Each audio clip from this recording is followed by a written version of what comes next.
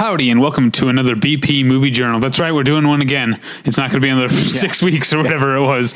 I still somehow watched a bunch of movies. So, my name's David. I'm Tyler. This is the show we do where we talk about the stuff we've seen since the last time we did one of these shows. I'm going to get started. I saw Denzel Washington's Fences. Oh, okay. And I don't know if you know that it's based on a play called Fences. And if you didn't know that, 2 minutes into the movie, you'd be like, well, this must be based on a play. Okay. No, people don't talk like this in movies. I remember I had a drama teacher once point out that, like, it's... Even though this seems counterintuitive because when you see a play, you're actually seeing real people in front of you. Right. But movies seem more real than plays. Do you know what I mean? Yes. I think because movies get you closer to it, you expect it to be there to be more verisimilitude, whereas the heightened nature of something, a play or a musical, something up on a stage, means they can get away with more. And so, Fences is the kind of play where every time it's someone's turn to talk, it's their turn to talk for probably a page and a half. Wow. And then, it took some adjusting for me. I will admit. But once I got into it, I really, really liked Fences. It's a very, very well done movie. It doesn't hurt that your two leads are Denzel Washington and Viola Davis. Yeah. Possibly like legitimate contenders for the two best working actors today. I tell you what, they both wound up on our top 25. Yeah, so there you go. They I'm not telling tales out of school. And so they're fantastic. And then I also want to, when something's this stage bound on the page, it has to look right, Right. When they do something, they definitely, I get the impression that the entire play probably takes place in the backyard because most of the movie takes place in the backyard, but they move stuff inside. There's a couple shots. There's a couple scenes of, Denzel, and Stephen Henderson at work. And then there's, one very brief scene that I would wager is not in the play. The movie is adapted by, the screenplay is by the screenwriter. Okay. Or the screenplay is by the playwright. Okay. Sorry, August Wilson. But you've got, but you need to make things look good. And the cinematography by, her name is Charlotte Bruce Christensen, I want to say is her name. I know her mostly from making that Far From the Madding Crowd movie a couple years ago, making people think it was better than it was, because she shot it so beautifully. She also shot The Girl on the Train earlier this year. Couldn't rescue that. But, I think she's an up and comer. She's always been working in her native, Denmark, I want to say, for a while. And I think we're going to see her name, hopefully on a lot more, movies. And, Denzel did a good job. I never saw The Great Debaters. I haven't seen anything that he's directed. I saw Antoine Fisher, and it was, not bad, but just very much by the numbers, very conventional type movie. And this it feels like it has more personality. I can now I'm interested in seeing The Great Debater to see if there is like a progression, to see if he's becoming more confident as a filmmaker and willing to inject more idiosyncratic touches and stuff. And it can also have to do with the material. Yeah, that's true. Like this is a very well respected play that he did not stray too far from as far as adaptation. So like something like that might embolden him a little bit as a director. I also wanted a huge shout out to Michael T. Williamson, who's great in everything. Yeah. But, there's no delicate way to say this. When there's a character in any movie who is mentally handicapped, in this case, Michael T. Williamson played Bubba in Forrest Gump, who was, I think just had some sort of developmental disorder. Yeah. Here, his character, whose name I've already forgotten, Abney, yeah, I forget. Oh, Gabe is his name. Was wounded, in World War II, and has some serious brain damage. So what I'm saying is, whenever there's a character in any movie who has some sort of mental disorder, it's always a bit like, is this going to be? Here we go. Is this going to be offensive? Is this going to be uncomfortable? Are we going to be see someone trying too hard? But Michael T. Williamson knocks it out of the park. I'm sure he does. I have no doubt. I remember there was that show that you and I watched and thought it was pretty good, Boomtown. Oh, I think it was one of them pretty good. It had because it was an ensemble, some parts of the ensemble were stronger, not because of the actors, but because just the characters themselves. But Michael T. Williamson as Fearless. That was his character's name. Probably not his Christian name. I didn't watch every episode, but I'm guessing his given name was not Fearless. Right, it was probably just what they called him. They do give his actual name at some point. I did watch the whole thing. That was a pretty good show. Neil McDonough was on there. Yeah, and that was a pretty justified Graham Yost. He's the one who created that show. There you go. A guy whose name is fun to say, Gary Basaraba, and others, I'm sure. Yeah. Well, did you say Donnie Wahlberg? Oh, Donnie Wahlberg. Yeah, you said Neil McDonough, but Donnie Wahlberg was on it.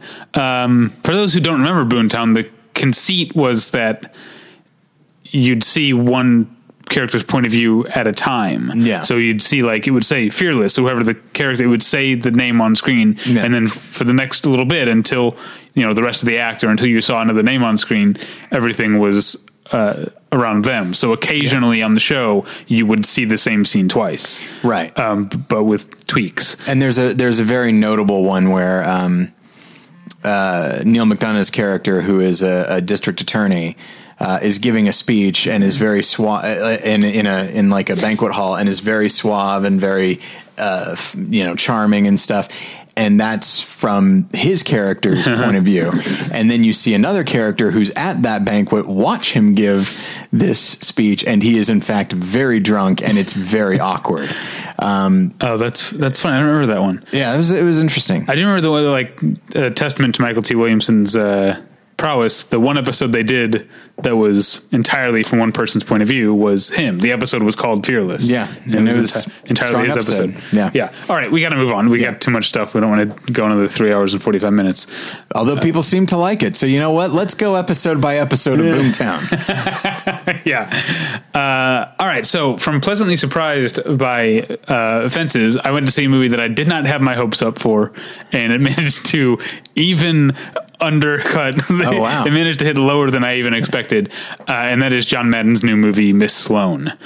Oh boy, yeah, it's a trial. It is tough to sit through, because I'm trying to. You haven't seen it, but when we talked about this off mic, you compared it. You were like, it looks like this, and I was like, yes, you're right, but now I can't remember what you said. I believe I said it looks like a shittier version of Michael Clayton. That's exactly, yeah. Mixed with, and I don't remember what, something else. Well, I said it was, I think it's Michael Clayton, but it's mixed with, if you'll go back to 2015 and David's least favorite movie of 2015, it's mixed with Truth. Yeah. Which is it's once again in the category of movies with a political point of view that I am on board with, but they still managed to turn me off by being so smug and unnuanced about it. Yeah. You've got characters.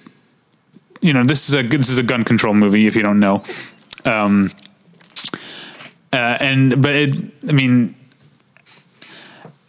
you've got characters dropping essentially the sound bites, Miss Sloane says, and I'm paraphrasing, I can't remember the exact phrasing, but she says, in many parts of the country, you can get what she says, you have to wait however long to get a license for whatever, but you can get a gun in 5 minutes. If you need a gun that bad, you shouldn't have one. And it's like, I guess, yeah. If I saw that in a tweet, I might hit favorite. Sure. But this is a movie. Yeah. We're holding you to a higher standard. This is supposed to be a work of art. There's no character limit, guys, in the screenplay. Why don't you check out old fences over there and see how long they take to make a point? But I think what's the thing that makes the movie better than Truth, but still pretty rough, which would seem like a mark against it, because Truth is based on true event or a true story. It can't make up too much shit. Right. Miss Sloane makes up shit, which is preposterous. Sure. Like, not just, there is like a twist ending that's so dumb, but there's other dumb stuff that happens throughout. But the movie ends up being a little more entertaining because it's dumber, I guess. Do you know what I mean? Like, I still wouldn't sit through it again, but there's, like I said, there's a twist ending that is so ridiculous that like after 2 hours and 15 minutes of enduring this movie, I was at least like, well, at least I got to see that. Wow. That's a long movie. Yeah. Great cast. You got Jessica Chastain as, Sure. In the titular role. Yeah. You've got, That's inappropriate, David. Allison Pill, Sam Waterston, John Lithgow. I'm drawing a blank. There's other actors. Oh, of course. The one who actually gets away, comes away smelling like roses, is Gugu Mbatha-Raw, who's great in everything. You know who that is. Yes, I do. From Beyond the Lights and from Belle. She's probably been in some... I haven't seen either of those. Movies that people have heard of, too. You should check out Beyond the Lights. I've been told that, yes. So let's see what IMDb says she's known for. Concussion. Free State of Jones. You saw that. Yes. You saw Jupiter Ascending. I didn't. Yeah. So I don't know about that. I guess those are the things that she's known for. Okay. Oh, and of course the short-lived series Undercovers. It's a J.J. Abrams series that about the I assume married couple who were spies. It was like Mr. and Mrs. Smith except they're friends. Oh, right.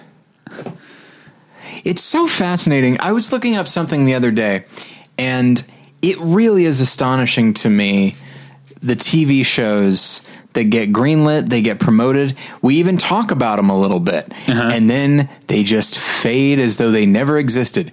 Let me throw this at you, because I was looking up I was looking up the actor William Forsythe, Mob Doctor. You remember Mob Doctor?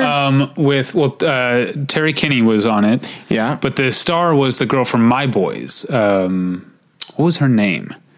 PJ something? I don't recall her name, but I do remember. I like her. I had completely forgotten that show, and I watched an episode of it because we were going to talk about it on the Paul Goebel show at the time. Jordana Spiro was her name. Yeah. I think maybe her character's name on My Boys was PJ, or maybe I don't know what I'm talking about. Here's one I'll throw at you. Okay. Do you remember, this is going way back. Okay. Do you remember The Education of Max Bickford? Is that the one with James Cromwell? No, Richard Dreyfuss. Shit. James Cromwell, I can't remember the name of that one, but that was James Cromwell, and he was like an ambassador. He was like a public figure, ambassador or a senator or something, and one of his daughters was played by Jacinda Barrett, who was on The Real World London, but has actually gone on to have an actual career. Yeah. That's exciting. Okay. So that's the other one. Yeah, but now I had to look up the name of that show with James Cromwell. All right. It's your turn. What did you see? So, most of these are going to be rewatches. And this is actually one that I forgot that actually I should have talked about last week, but I forgot about it. And then as I was looking at my wall, I realized that I had rewatched a few weeks ago Skyfall, directed by Sam Mendes. Citizen Baines. It rhymes with Kane. I got it. Yeah. And Beth Davids was in it as well. I like her. Beth Davids. Wasn't there one called The Black Donnellys? Which one is that? Yeah, that was... who was in it? This is not a fun game to play. It kind of is for me. Not for the listener, though. And that's our first consideration always. Okay. Jonathan Tucker was on the Black Donnellys. Oh, yeah. Yeah. So, Skyfall is... Sorry, your movie is Skyfall. Yeah. That's what we're talking about now. You didn't see it, right? Nope. Pretty damn good. Shot by Roger Deakins, so it is beautiful, and it is just... It's so much better than a James Bond movie has any right to be. And I honestly feel like officially it is a James Bond movie. Character's name is James Bond. We're dealing with M. We've got, the Q character, spy stuff. But the nature of the villain and just the emotional connection that these characters have, yes, that is kind of the hallmark of the Daniel Craig James Bond films, but I think that they do that. So starting with Casino Royale, but I think that they did that because there's so much about James Bond that culturally is not merely outdated, but also frowned upon. And I think people like the idea of a hero that is at times a bit vulnerable and, sort of like honestly, I think these movies were very much influenced by Jason Bourne. And so you watch these and like the music kicks in and it's really awesome. And he does some pretty amazing spy shit, but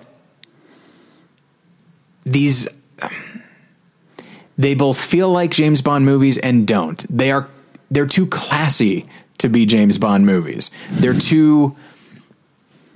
They have too much depth to be James Bond movies. You've got Oscar winners in these films playing characters that, like, there was talk of Javier Bardem being nominated for an Oscar for this film. He was nominated and won other awards.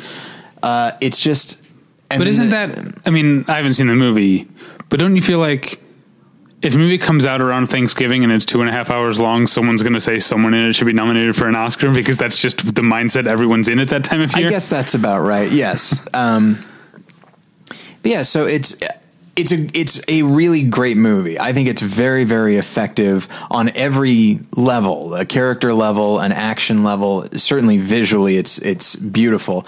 And there are sequences that are very James Bond, but everything is elevated to such a degree that it's almost like they're embarrassed they're making a James Bond movie. So they're doing everything they can to transcend the limitations of that. And they're definitely elevating everything, but I don't know. I don't mean to sound like I'm complaining about it, but it's definitely, having seen older James Bond films and then watching these, there's certainly a thematic and I'd say an emotional disparity between them. Skyfall and Casino Royale are probably my favorite James Bond movies. So I'm not complaining. I like this. I'm a Thunderball guy. That's what is it? That's your alpha and omega as far as James Bond. How many have you seen? How many have I seen? I've seen like the first 5 probably. Okay. So that's what, that Dr. No, From Russia with Love, Goldfinger, Thunderball, Everybody Lives Twice. Is that one of them? You Only Die Twice. You Only Die Twice is the one I'm looking for. Is it You Only Die Twice? Yeah, it's You Only Die Twice. I think those are the first 5. You Only Live Twice? Maybe it is You Only Live Twice. I should know. Yeah. Because I saw it. So I've seen those. From Russia with Love is quite good. 5. As Goldfinger. I am not a Goldfinger fan. I think we talked about it on the show before. I like the character of Goldfinger. Gert Frobe. Yeah, Gert Frobe. I think some of the, I guess I like Gert Frobe's performance, but some of the actual Goldfinger stuff is like 3 movies in, it seemed like they were already parody, like his like lair, and the fact that he's like built this entire huge model that rises out of the floor. It's like pneumatic things that rise out of the floor just to show a model of Fort Knox. Yeah. And then he kills everybody he showed it to anyway. So it's like, what was all that for? And how much of your seed money for your big heist was building this model? It's kind of stupid. I gotta say, Ulrich, I don't know if this is sustainable, this model of yours. But then that's jokingly, all joking aside, I think the Pussy Galore stuff is reprehensible. Sure. And it leaves a bad taste in my mouth. So I've seen those 5. Okay. I assume you saw some Pierce Brosnan ones. And I think I saw the first 3 Pierce Brosnan ones, which would have been GoldenEye, Tomorrow Never Dies, and The World Is Not Enough. Yes. But I never saw Die Another Day. Right. I think he only did 4. Yeah, right? I think that's right. Yeah. So those what are 8? I've seen 8 James Bond movies. That's the short answer. You asked me a question and I gave you a 5-minute long answer. That's all right. The short answer is 8. Yeah. If you want to see where it actually becomes parody, you watch those Roger Moore ones in the 70s. Okay. And then they try to overcorrect by having a very serious Timothy Dalton run, which I think was only 2 or 3 films. But anyway, that's neither here nor there. But yeah, I like Thunderball.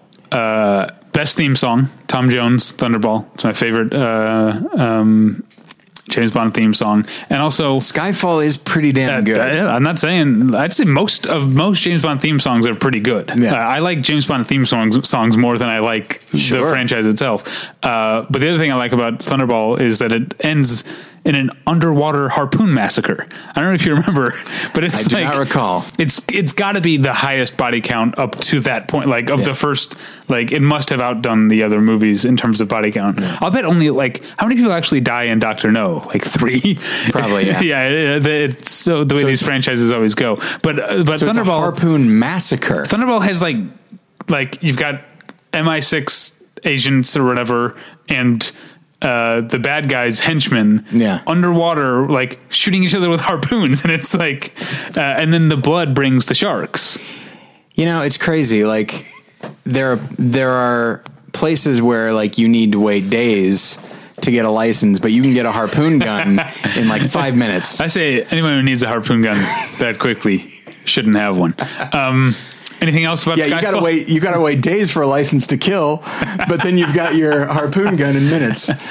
All right, we can move on. I've never seen License to Kill, but I will, if I have to write it out, I will always use the British spelling of license, which is LICENCE. Oh, as opposed to SE. Oh, okay. Because I feel like it's a British movie, essentially. Sure. So I'm going to call it License with the C. might throw a U in there somewhere. You might try to. All right. Another couple for me. I watched a movie that I had only ever seen a heavily like TV edited version as a kid before. And I wanted to revisit it. And that's Don Coscarelli's Phantasm 2. Oh, wow. All right. Because I never saw Phantasm as a kid. Right. I saw it when I got older, and Phantasm's fucking incredible. Mm-hmm. Have you seen it? Yes, I have. It's super great. I love Phantasm so much. And so I had these memories of Phantasm 2, which is like, in retrospect, for years, the only thing I knew of Phantasm was the edited version I'd seen on TV, like Saturday afternoon TV or whatever, as a kid. And so I decided to watch Phantasm 2, again, really for the first time. I didn't realize that James LeGros was the lead, it's the one Phantasm movie that the kid who plays Mikey or Mike or whatever isn't in. Okay. Because apparently I looked it up, apparently this Universal, so Phantasm was like independently produced, and then Universal in the 80s, I guess having a horror franchise the more horror franchises, the better. That was like a big trend in the 80s. So Universal was just like, here's $3 million, which is nothing to Universal and the world to Don Coscarelli. Here's $3 million. Keys to the kingdom. Make a Phantasm 2. But then they put so many restrictions on him. Like Phantasm 2 on its own is not a bad horror movie. Don Coscarelli has a great visual sense. Both in the quieter moments and in the big moments when he really goes for it. It's creative in its gore, and in its horror. It really is not that bad a movie on its own, but it doesn't feel like Phantasm because apparently from what I've read, Universal specifically, forbade him to make it weird. There's barely any there's not really any dream sequences in it. There's one part where James LeGros and the female lead are having a conversation telepathically, and she says we're dreaming, and it's like the one bit where Don Coscarelli gets to be a little weird. Yeah. But it sort of feels like an 80s horror franchise studio movie, but on the higher end of that. Yeah. So it's, again, it's not bad. but it's also not great. It did make me. I've never seen any of the Phantasms after that. Part of the reason I wanted to watch Phantasm 2 is because Phantasm 5 just recently came out. The first one not directed by Don Coscarelli, though he co-wrote it and produced it. But it's now made me want to go back and watch 3, 4, and then 3 and 4, and then this new one. Wow! So you're really going to latch onto this franchise? I don't know. I say I'm going to do it, but I've always Phantasm's great. I wrote a Monday movie about it. The Monday movie's coming back, by the way, on the website. Things been fucked up for the second half of 2016, and I didn't realize that I hadn't done one since July, but I am bringing back the Monday movie. I already have Mondays banked, so Phantasm's good. Phantasm 2 is just okay. Okay. Next up, I watched a movie that is incredible. I love this time of year. Sure. Because everyone's thinking about like what are the best movies of the year, and everyone's talking about movies. But thanks to our friend over at Rupert Pupkin Speaks, we also get to think about what are the 10 best old movies that I saw this year. I should try to do that this year. So I have a late contender. I watched Robert Bresson's Four Nights of a Dreamer, which is based on the Dostoevsky short story White Nights, which has been adapted a bunch of times, including the James Gray movie Two Lovers from was that like 4 or 5 years ago? Maybe more than that at this point. But with Joaquin Phoenix and Gwyneth Paltrow. Right? Yeah. I never saw it, but based on the same material. And this... thematically, this doesn't feel like a Robert Bresson movie because it's not, there's not any, religion or like spirituality in it, but aesthetically it very much does feel like a Robert Bresson movie in that, they're clearly like the leads are clearly non-actors, whom he, directed to the point of, a complete loss of affect, so that that's generally something he would do in his movies is just direct his like actors, make them do take after take until they had they were not actors to begin with, and there was no trace of acting in their performance whatsoever. And at first it is a little weird in his movies at the beginning, but as the movies go on, I don't know if the actors become more comfortable. I don't know if they shot the movie in sequence. I couldn't tell you that. I was going to say chronologically, but the movie doesn't take place chronologically, so that wouldn't make sense. That wouldn't be what I was going for. Anyway, this is an absolutely beautiful movie, even though it belongs to a hyper-specific subgenre of movies that I don't like. Okay. We talked about like our pet themes, like movies that we that tackle subjects that we tend to like. Yeah. There's one that, regardless of the quality of the movie, there's a type of subgenre of movie that tends to turn me off no matter what. And that's the dude is in love with girl who's not in love with him. Sure. Subgenre. Unrequited. The unrequited love. For some reason, specifically like unrequited male love for a woman. Okay. And that's what this is. The story is that this guy's wandering around and he sees a woman standing on the bridge, contemplating suicide. And he befriends her and says, let's meet the next night and the next night. And so they keep meeting every night, 4 nights in a row, per the title. And then in between we get, some of their daily life, and we also get flashbacks for each of them. We see each of their backstories. And you realize that the reason she was on the bridge that night is because the guy she was in love with had left the country a year ago and was supposed to come back and meet her on the bridge one year, and he didn't show up. And so she was going to kill herself. And so this guy, our protagonist, is like falling in love with this woman while she's still pining for this guy who stood her up. And yeah, normally I just want to scream at these characters, like, get over it, You're only hurting yourself. There's plenty of fish in the sea, guy. Yeah, I want to scream like, can't you see that you love each other? Come on, give him a chance. What are you? Some kind of frigid? I don't know. I can't keep that character. Well, she's going. Not. Yeah, she's not frigid. I needed to get that out there for some reason. Anyway, no, it just always bothers me in movies that I just wish like. I just feel like it's this weird, like, is that people talk about like the guys in the romantic comedies, like who exhibit behavior which like in real life would make them stalkers, but it's like cute because it's probably, it's written and directed by maybe some dude who's like working out his issues of the girl in high school who never went out with him or whatever. And that's what those movies always feel like to me. And I just want to be like, stop with this stereotype. Like there's no such thing as the one. If a girl's not into you, she's not the one. So just move on. Go look for someone else. There are so many people out there. Find someone who actually wants your attention and give it to them. Quit wasting your time on. I always want to scream at characters like this, but this movie is just so heartfelt and beautiful, and quietly so because it's Robert Bresson. Everything's quiet, but he uses diegetic music beautifully. There's a scene where the female lead is examining herself in the mirror while listening to the radio, and it's just like a beautiful wordless scene. And then there's occasional like street musicians and buskers they pass while they're walking around at night. And there's one part that's the absolute highlight of the movie. It's just them looking over the river, the Seine. It's in Paris, so it's the Seine, and it's there's like tourist boats, and there's like a tourist boat at night that has like serving dinner and like has a live band playing on it. And just this boat at night gently floating down the river, and you can hear they're like watching from the side, the street, and you can hear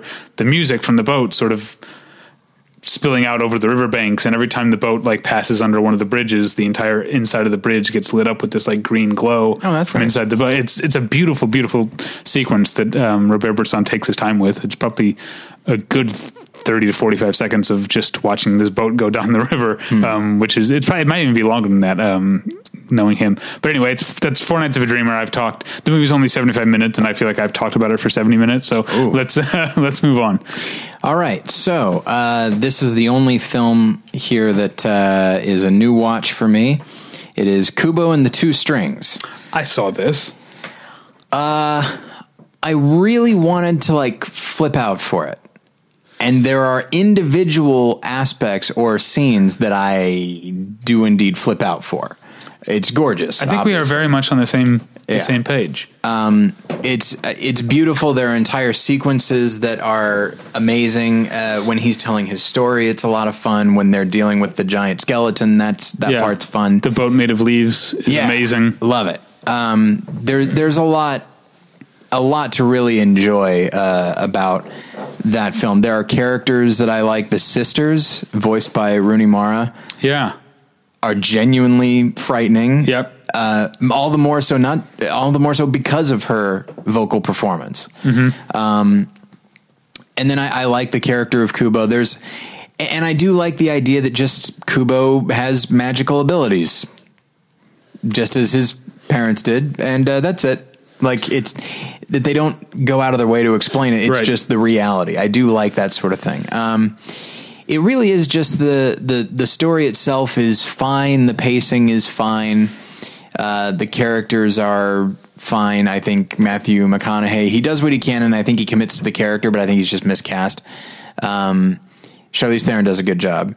But yeah, it really, I guess when it comes right down to it, I don't use this term very much, but I'd say it is less than the sum of its parts. Maybe if I'm feeling generous, I'd say it is exactly the sum of its parts, but it is certainly not more. And from that studio, I've come to expect more.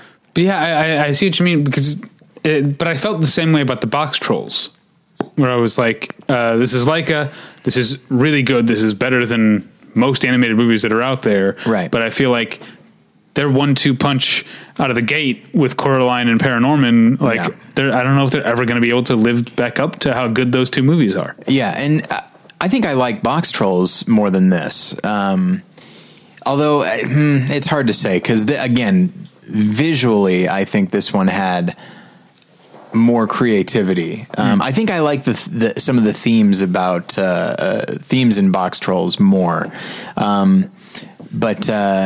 But yeah, Box Trolls is gross, and that's a bit of a turnoff. I know it's supposed to be, but there's like Kubo's a beautiful movie. It is, and Box Trolls has beauty in it, but it's meticulously depicted grossness. Yes, that is true. But at the same time, as you say, their 1-2 punch, it's hard to beat. I'd say it's impossible to beat. Like, those are two of my favorite animated films of the last 20 years. So yeah. All right. I'd still recommend it. I do wish I had seen it in theaters. I'll say that. I did. I saw it in the theater. Oh, look at you.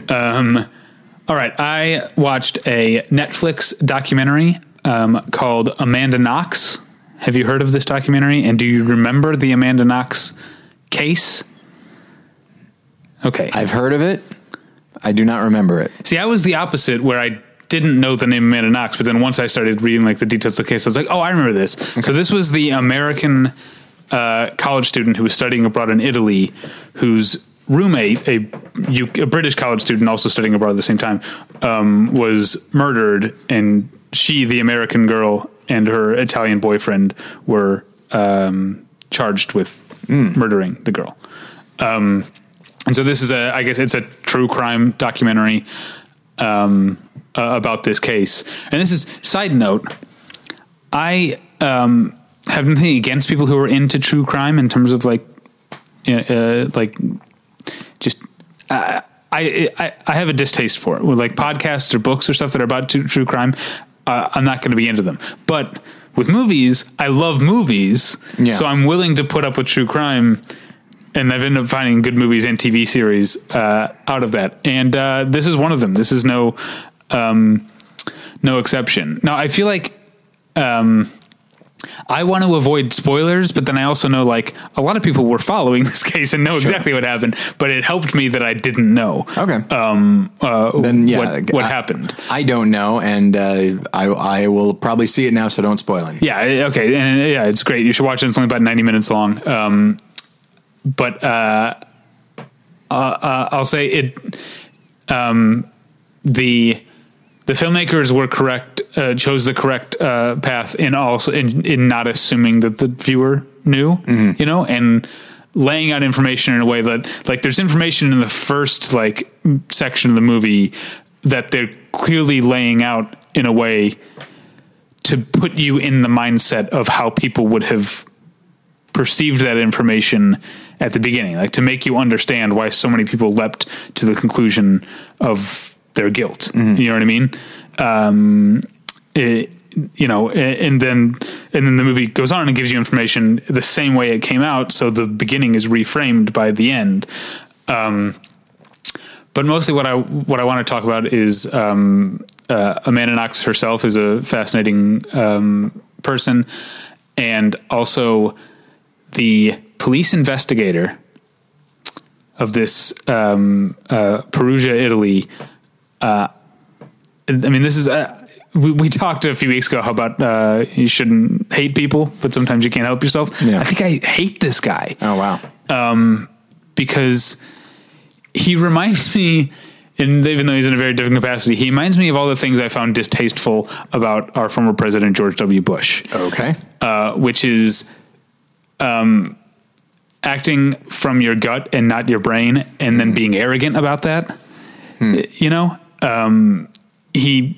this guy, he decides Amanda Knox is guilty, and then everything that he does is based on a decision he's already made, including wild speculations and leaps in logic, and like laying out, like there's a part, like they're asking her to, they lay out every knife they found in the kitchen. You know, this is before she's a suspect, or before she's been arrested at least. And they ask her, are any knives missing from your kitchen?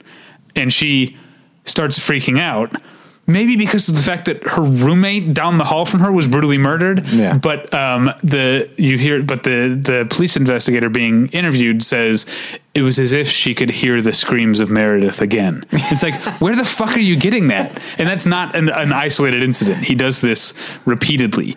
And if this, you know, the case is done and dusted at this point, but if the movie serves any purpose, it should be to further publicly shame this man because he should not be in charge of whether or not people get to be free or not. Wow. I found myself hating him, but there's much more to the movie than that I won't go into. I almost want them to make like to adapt it into like a narrative film just to see what actor played that guy. Because I feel like you'd have a field day with it, whoever they cast. Yeah. I'm trying to think. You know who he looks like an Italian version of who's the Native American actor or who's in Dead Man? Gary Farmer? Gary Farmer. Yeah. He looks like an Italian Gary Farmer, but Gary Farmer is too smart and sweet. He's an actor. He can do it. Maybe you're right. And also, I'd like to see Gary Farmer get more work. He was in a Canadian movie a few years ago called Good Neighbors. That's with you. With Jay Baruchel and Scott Speedman. It's not a great movie, but it's kind of a pulpy little thriller. Anyway, all right. So speaking of pulp, I watched a movie that I don't know if I can recommend because it is a nasty piece of work. Okay. It's from 1980. It's called Demented. Okay. The title right away is like just a skeevy thing to call this movie. Yeah. Because this could be a companion piece to Elle in that it also opens like the very first scene as a woman being raped. In this case, she's raped by 4 men. And then the movie jumps to her getting out of, she's like in a mental hospital after that. And then her husband, played by porn actor Harry Reams, from Deep Throat, her husband picks her up. See, this movie, it's not good, but it's also so singular that I almost like want to recommend people see it, but I want people to know what they're getting into. And then from that point, she's not well. Yeah. And like the movie, it's so confusing because on the one hand, I feel like it should be commended for being a movie that takes as its entire premise the psychological scars of rape and how difficult it is and how her husband just doesn't understand and it's like, this happened to you, you went to the hospital, you're out now, you should be better, and can't deal with the fact that she's not better yet. Like, that's smart. That's a story worth telling, but it's also told in the most exploitative and trashy way possible. And he's a porn star. Yeah, those lines are said by Harry Reams. And no one in the movie can act. The main actress, I'm gonna pull up her name, can't act in a way that I actually found incredibly compelling. Like, I couldn't look away. And that's not Sally Young is her name.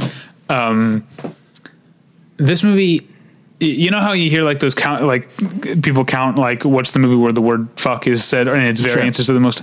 The word rape is said so many times in Demented, like it has to keep reminding you, and she has to keep stating, I was raped. And she's always talking, like everything she says is at that pitch, partially I think because the actress doesn't have much range.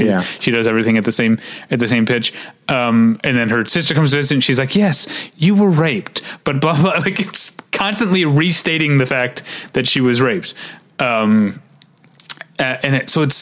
It's very odd, and then it goes to a place where her husband Harry Reams, that's not the character's name, but her husband Harry Reams is cheating on her, and so she's alone a lot at night, and the neighborhood kids start coming into the house and terrorizing her in masks, but we don't know at first. Eventually, the movie does answer, but. And this is an interesting choice. We don't know because she doesn't know if it's real or not. Like she doesn't know, is this some sort of PTSD hallucination that she's having because of what she went through? And again, there's four teenage boys as opposed to the 4 young men from the beginning, but there's 4 of them. They're wearing these like demented like jester masks and torturing her. It's a bizarre movie. So the title, does that refer to her? Yes. Yeah. Yes, exactly. I don't like that. It's a heavy movie. I have a certain, it's clearly like marketing and title and everything. It's like an exploitative, like 80s, like horror thriller type thing.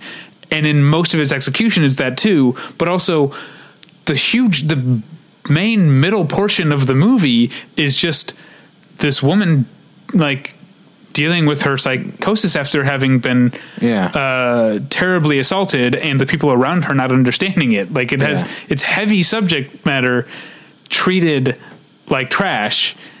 Wow. And so it's fascinating. Not a good movie, but I would not steer people away from it if they're interested in it, as long as they're interested in it for the right reasons. I remember there was a guy who came into, and then we'll move on. There was a guy who came into my video store asking about the movie Irreversible. And we were like, oh, it's in the new release wall. And then he started talking about the 9-minute long single take rape scene. You've seen the movie? Yes. And he was talking about it like he was eager, like that was what was the selling point for him. And, to our credit, my coworker Seth and I shamed him out of the store, and he didn't rent the movie. Well, that's good, because I guarantee you, if he rented that, he's not coming back. Yeah, you need to order another copy. And so, if you're interested in seeing Demented for that reason, scram, go kick rocks. We don't need you. But it is an interesting movie. I'm not saying it's good. Here's what's one of the many things. Also, don't watch the trailer online. Okay, because the trailer literally gives away every major thing that happens. So, occasionally on here, I talk about Red Letter Media, and they have this thing called Best of the Worst, where they talk about they watch 3 movies that are just awful, and if the movies are from the 70s and they're like action films, or they're often sort of grindhouse movies or exploitation movies. Rape is like the recurring theme in all of them. I mean, it happens all the time. Rape was very much seen just like as a catalyst. It's the thing that like gets the male hero angry because like his wife or his daughter or something like that was raped. So it's like, all right, I'm going to go murder all these guys. It's like, well, I'm glad. Well, I mean, I don't want you to murder them, but I'm glad they're getting there. Let's just be generous and say comeuppance. You're showing them what for. And so, so it's just like, okay, so I guess it's good that they're getting justice, but at the same time, like, it is this guy's story. It's Charles Bronson's story, but it's also this woman's story. And it sounds like that's what this is. This is it's her part of the story. Maybe her husband's not having an affair. Maybe he's out hunting down these guys. Maybe. I do want to, there's a couple things like, I remember there was you remember my old coworker, speaking of my video store, my old coworker who we all called J-Lo. Remember J-Lo? Yes. He used to talk about the idea of cinematic brilliance, even in the worst movie, sure. And that was the thing we'd like talk about. There's a scene, it's so brief and I don't know. Sounds like that's an episode topic, by the way. Maybe we should do that. So there's a part in Demented where, she's getting ready to go to sleep. The doctor's like giving her a sedative or something. And she asks for a glass of orange juice, and he goes down, he pours the orange juice, right? And then he hears something outside. Mm-hmm. And he goes outside and checks on it, and it turns out it was just the neighbor's kid or whatever, and then he comes back in and she's heard the sound and she's standing in the kitchen with a meat cleaver ready to attack whoever comes in. And so he calms her down and takes her back up to bed, and the camera stays in the kitchen on the glass of orange juice that's still there. It's weirdly beautiful. Yeah. Like this moment of this orange juice and it just hangs there for a moment. I don't know what the reason for it is, but I was like, someone clearly wants me to think about this glass of orange juice. Well, there's an idea of, I remember back in school learning about like the idea of like a loaded object, mm-hmm. which is to say somebody pours a glass of orange juice. The whole point of that is to drink it. Uh-huh. And the fact that this person has been called away from it, uh-huh. it's just sitting there. They weren't even able to drink their orange juice. The fact that like, it might as well be a loaded gun. It's just a right. thing that is not fulfilling its purpose. Right. And because she was about to drift off to sleep and now she's right. shivering and holding a meat cleaver. And yes. that orange juice represents how close yet far away her inner peace is. And this idea of like, drinking a glass of orange juice is something everybody does. Not me. I don't care for orange juice, but like Too sweet. I don't care for it. Do you not like it? Every once in a while. Okay. I will tell you, a morning flight in an airport, I will get a screwdriver. I like to, because I like to have a drink before I get on a plane. And my wife's a big fan of the Bloody Marys, but if there's one thing I like less than orange juice, it's tomato juice. Sure. It gives me heartburn. Too much acid. It gives me heartburn. Yeah, so also, it's the juice of a tomato. Why would anybody want to drink that? well, you like tomato soup? Not particularly. Yeah, I guess you're right. I could take or leave.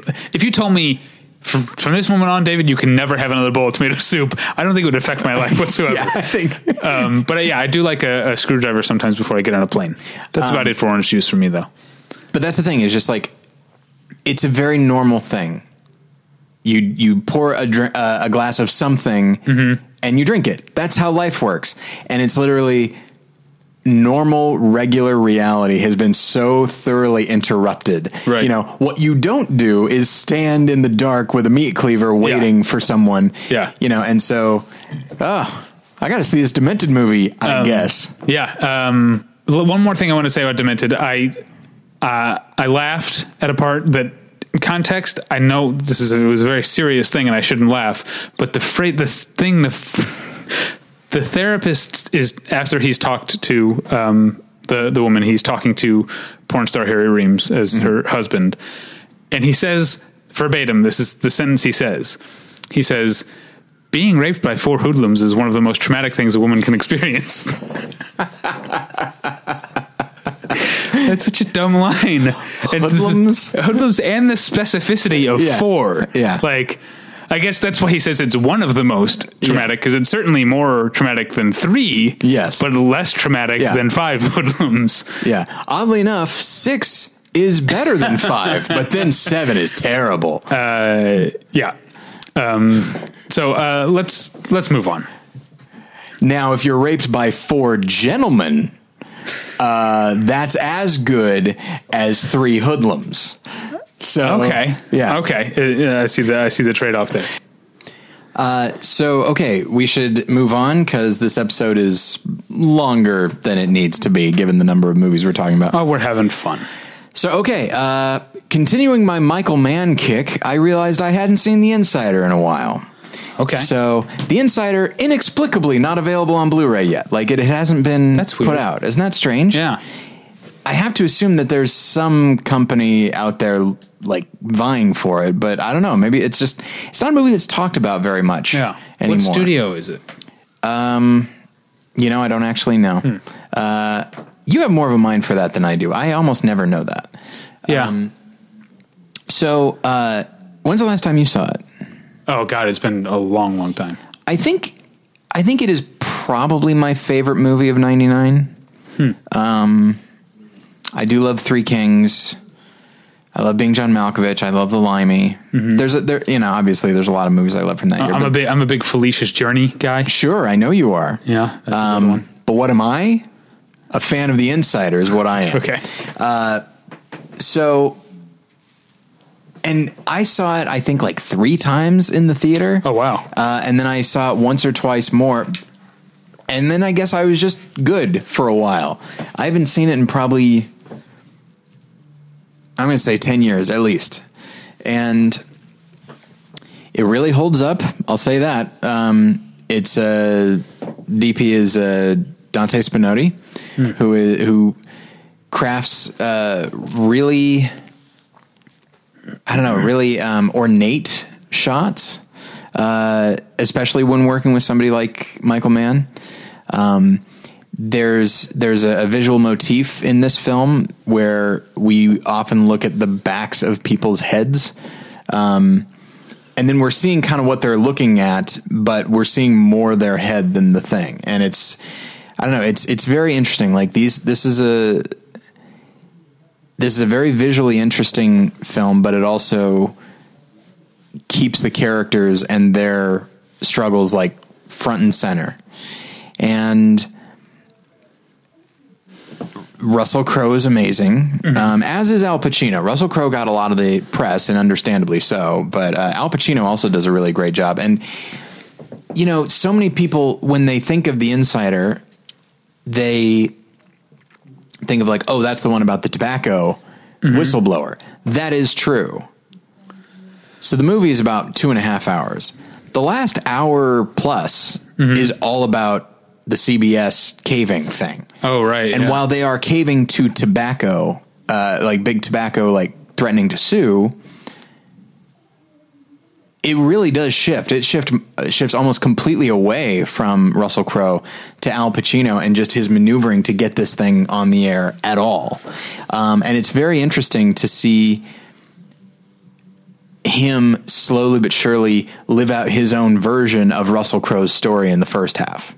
Because these are both guys who thought they had the support of their company only to find that they are alone. Yeah. And it's really interesting. And Christopher Plummer is a gem in that film as Mike Wallace. He does a wonderful job. It's a testament to how good the movie is that I remember so much of it, even though it's been a long time. Yeah, it is. Do you know the story? And I don't, someone who actually is more of a Michael Mann ophile can tell me if this is true or not. But the story, the shot of the bullet in the mailbox. Do you know the story of that shot? I don't. That Michael Mann was so particular about that shot, wanted just because it's a very important shot. Yes, it is. And he needed it just right. That mailbox is not where a mailbox is when he shot it. Sure. He's like set up a mailbox out on like a dock out on a lake to get the perfect light, and that's apparently where that was shot. I don't know if that's true or not. That's just what I've heard. It is. I mean, it is a very notable shot, and because that is really the pinnacle of the threats.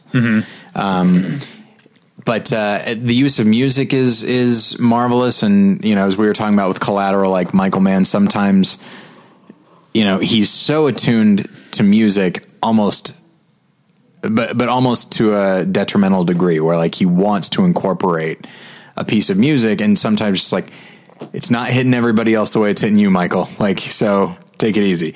But I think The Insider, it's almost perfect, and and it was nice to see. I always forget that Tobo's in there. But yeah, he plays one of the CBS. He plays the head of CBS News, and that's kind of fun. And so it's just listeners, if you haven't seen it, and I understand why if you haven't, I understand why. Like it really isn't talked about much, but it is a great example of what you can do as a director to take a very straightforward, character-driven story. This film does not need to be shot in an ornate way. It doesn't need the type of music that he's playing. It doesn't need any of that. It could have been shot like Spotlight, and I like Spotlight, but that's a very straightforward, there's no real ornamentation to that. Although that's not to say that it's not that it's unconsidered. I think right. No, I don't mean to imply that. But Michael Mann makes thrillers. He makes action movies. Even Ali, it's a biopic, but it's a biopic of a guy who is in a violent sport. The Insider, there's no violence. It's not an actual thriller, but it feels like one. And so he approaches it that way, and that's what makes it so watchable and rewatchable. And it's just it's an emotional thriller. And then what's neat is that since I last watched it, YouTube has come to prominence, and so I was able to watch the actual CBS story on YouTube, the 60-minute story, and it was very interesting. All right. I won't spend too much time on this next one because I'm not entirely sure how much I can say. I've not been told by anyone that I'm under embargo, but I also know there's like no reviews out there except for a couple of Twitter reactions. So last night I saw Martin Scorsese's Silence. Nice. It is nice. It's beyond nice. It's terrific. I mean, it's another religious movie, so he's back in Last Temptation territory. I would say there's a bit less, I would say far less mysticism in this one. This is much more of a ground level look at, for the most part. That's not entirely true, but like I said, I don't want to go too far into it. It's a movie about Jesuit priests, Jesuit missionaries in Japan, and it's It's terrific. Yeah, it's been less than 24 hours. And I keep liking it more the more that I think about it. And there are obviously you've got Martin Scorsese, all-star team of behind the scenes, but you've got him, you've got Rodrigo Prieto shooting it, you've got Dante Ferretti doing the production design, and of course you've got the world's greatest living editor, Thelma Shoemaker, editing it. In front of the camera, you've got Andrew Garfield, who's good. I don't know. I've never really been into him, I don't think. But you also got Adam Driver and Liam Neeson, and you've got a couple of Japanese actors that I wasn't that familiar with who are terrific. Yeah, I've one of them whose name I have forgotten. I believe just one supporting actor. Yeah, it's like Issei Ogata or something. I guess he's the villain if you wanted to, but it's not that cut and dried a movie that it would have a villain, but that's sort of who he is. It's terrific. It's also about 2 hours and 40 minutes long, but you got Thelma Shoemaker. It doesn't feel too long. Of course not. So it's terrific. And then I will end mine with, speaking of long movies, this one took me a couple nights to watch, but I watched the 1962 D-Day movie, The Longest Day. Have you ever seen this movie? Now I'd seen Who directed that? I'll explain this because I'd seen Tora Tora Tora, which is another Daryl Zanuck production, in which the conceit is that it's Pearl Harbor from both the American and Japanese point of view, and you've got different directors doing the American and the Japanese sections. And so D-Day The Longest Day actually has three credited directors. IMDb throws a couple more uncredited directors in there. But you've got, I guess you've got an American director and a French director and a German director, I think. Or is it American, British, and German? I can't remember because there are Brits and French people in the movie. And it's also for 1962, it's a movie, kind of surprisingly a movie where everyone speaks their language. And so there's lots of long subtitled sections of Germans or French people talking to one another.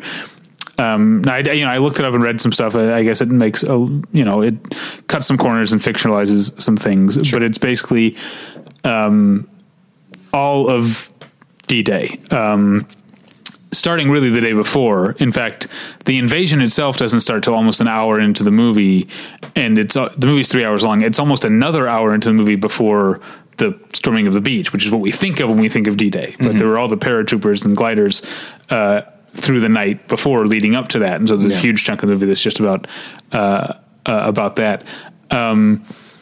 It's weird, it's 1962, so it's like still technically like Hays Code time, but like post Joseph Breen, so it's pushing what you can get away with. So there's like, lots and lots of people will get killed in the movie, but there's no blood ever in the movie. Like people are getting mowed down, but you just know because they're going, and like freezing and falling down. And you get used to it. It's weird at first. It does stick out at first because like the opening scene is like the Nazis gunning down this like French civilian in a field, and there's no blood whatsoever. And I guess we're just like, I'm so accustomed to seeing more realism when it comes to gun violence in movies.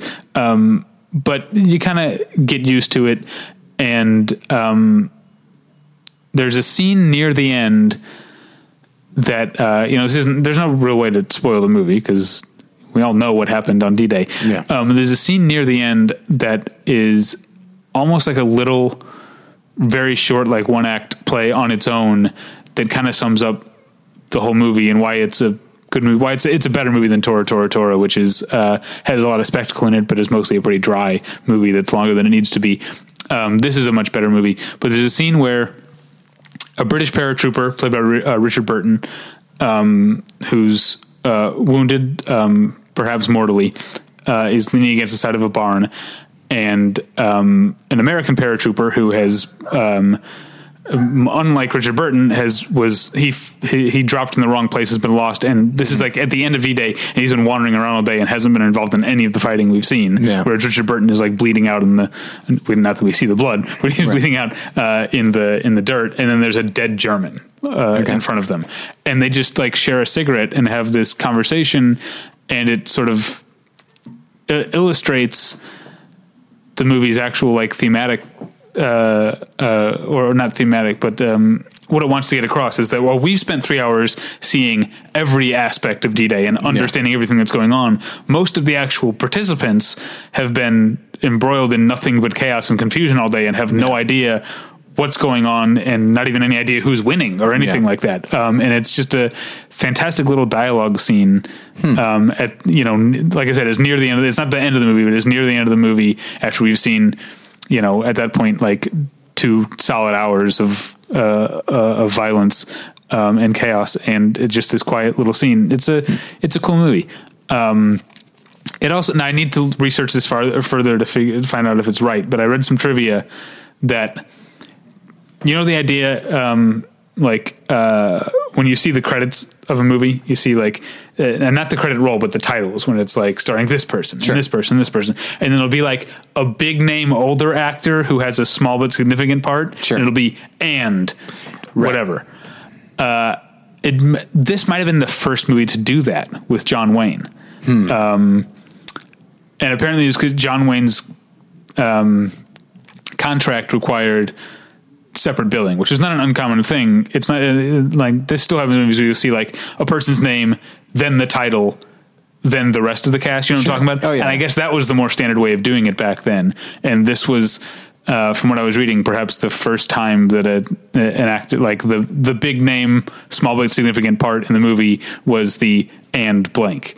Although it could have been anybody. There's so many stars who have small roles in this movie. Like Henry Fonda has 2 scenes, which are not like, it feels like Daryl Zanuck just wanted to get famous people in there. Cause like, it's not like the character Henry Fonda plays doesn't need to be played. He doesn't do anything particularly, special. I mentioned, Richard Burton, Sean Connery. This is a pretty famous Sean Connery, has a small role as sort of, Wiseacre, Scottish soldier. He's great. I'm drawing a blank, but there are so many, including, Gert Frobe is in it actually as I mean, he's a very, he makes a mark on the movie, even though he actually has no dialogue. He's kind of, a comic relief character. He's like, there's the gunners, the German gunners on the beach, and Gert Frobe plays the soldier whose job is to bring them coffee in the morning. And he doesn't actually say anything in the movie. That's funny. But yeah, when he sees the ships coming, he gets a big reaction. It's kind of a big part. Anyway, so yeah, The Longest Day, 3 hours long, but better than Tora Tora Tora. All right, there's a lot of qualifications there. Real quick, I will say something that always struck me as interesting about the the and person in the credits of a movie. The General's daughter. The and person is James Woods. Right. Aside from John Travolta and Madeline Stowe, the rest of the cast is listed alphabetically. James Woods is, in fact, the last one. Yeah. Alphabetically. Yeah. So I was like, was he the and person because he was the last one? Well, I think if they put and, they're saying this is someone special. Like I'm saying with John Wayne, it was a contractual thing. Like he had to be. And so I'm wondering if it's definitely someone special, but it's just like, if I'm James Woods, I say, hey, do me a favor. Don't list the other ones in order of appearance or something, so that it's like, so I'm separate. As it is, it's more just, we've listed everybody else. Now here's the one who's, I see what you're saying. I see what you're saying. But I guess I'm coming at it from a savvy enough viewer to know that if I see the word and, that's supposed to mark something special. Yeah. But because it's alphabetical and he would be last anyway, it seems less special to me. Miss Sloane has 2 withs and an and, but now I'm drawing a blank on who one of them is. It's with Sam Waterston, someone else, and John Lithgow. I can't remember who I'm missing. Anyway, that's all the movies I've seen. All right. David, I'm about to get kind of animated, so just bear with me. Okay. All right, so I finished my long paper yesterday, and I sent it in, and I was like, all right, that's done. It wound up being about 9 pages longer than I anticipated. It was 15 to 25 pages, and my plan, as one would expect, was that this paper is going to be 15 pages. Wound up being 24 because I'm a blowhard. And so, but it was, hanging over my head, and it was the last big thing I had to do. I had class today, but nothing to turn in or anything like that. And so it was the last big thing to do. So I was done, and I was like, all right, I'm feeling pretty good. I'm going to throw in a movie and just relax. I was like, I want to throw in something I'm familiar with. I don't want to throw in something overly, poppy or light, but I also don't want to throw in, Judgment at Nuremberg or something. So I settled on The Hateful Eight. Huh. This marks, I think, my third time watching it. David, I am telling you, after this election, we all need to watch The Hateful Eight. Okay. I know that sounds strange. No, I believe you, but I don't want to. I know, but I guarantee. Think of how you feel. Think of the conversation that is being had about the different types of voters and our beliefs about them. Mm-hmm. Think of words like irredeemable and deplorable. Mm-hmm. Think of actual racism. Think of all of these things. The idea that there are people that say the right things, but they might not be that trustworthy. There are people that say the wrong things, but you can actually count on them. You watch this movie, it is almost prescient. I'm not saying it's predicting anything. It was reflecting the time. Yeah. Last year was the last few years have been very turbulent as far as race. This actually goes beyond simple race. Like, I would say the country is very divided right now, just as it is in Hateful Eight. And I would say more than anything else, the relationship between Walton Goggins and Samuel L. Jackson has even more depth now, with a special emphasis on Walton Goggins. Think of how you regard him at the beginning. Mm-hmm. Think of how you regard him at the end. And just like we all have an idea. So, not we all, I don't mean to, a lot of people have an idea of like who the Trump voter is. Mm-hmm. Just as people had an idea of who the Confederates are. Clearly they're all they all think it's Bruce Dern. Mm-hmm. And indeed some of them are. But some of them are Walton Goggins, whose dad was like Bruce Dern, but he is a diluted version of him who still has a certain degree of loyalty, not towards I'm really in favor of slavery. It's more just, he's saying stuff like, he goes, you guys, we were your brothers and you treated us this other way. And I was just like, boy, doesn't it sound like someone in Wisconsin, Michigan, or Pennsylvania could be saying that? And it just... The idea of just a group of people being treated as deplorable and cast aside. And I don't mean to defend people that might have like voted for Trump, but like, it's the first place my mind went when he said that. And then as the film continued, I was just like, I was energized by Samuel L. Jackson's character and his relationship to Bruce Dern more so than I was before. It has so much more weight now. Well, you know what I think? What? You're clearly in a writing mood. You got to write this up. Post it on the... We need a think piece. I have 2 things I got to review for the site already. All right. But just saying. And honestly, I'd read that think piece. When did we decide that it was think piece? Not like it's an editorial, right? Isn't that what they are? But now they're called think pieces. Yeah, what does that tell you? That editorial doesn't mean think piece anymore. That you have to come up with a different word if there's one that actually makes you think. It's... I don't know if I could write it because it's all very intangible in my mind right now. It might be something to think about. That's what writing does. Oh boy, I wish this were a video podcast. You can see my little writing. Yeah. So, okay. Do you think it's ridiculous what I'm saying? Like, No, not at all. Does this almost intrigue you to watch the movie again? More than almost. Okay. I mean, I won't right now. Sure. Yeah. Well, we got an episode to record, David. Yeah. That sounds great. I don't have any TV. I finished Search Party. It's great. I think people should check it out. It's both the show it said it was and not the show it said it was, but both in great ways. Okay. All right. All right.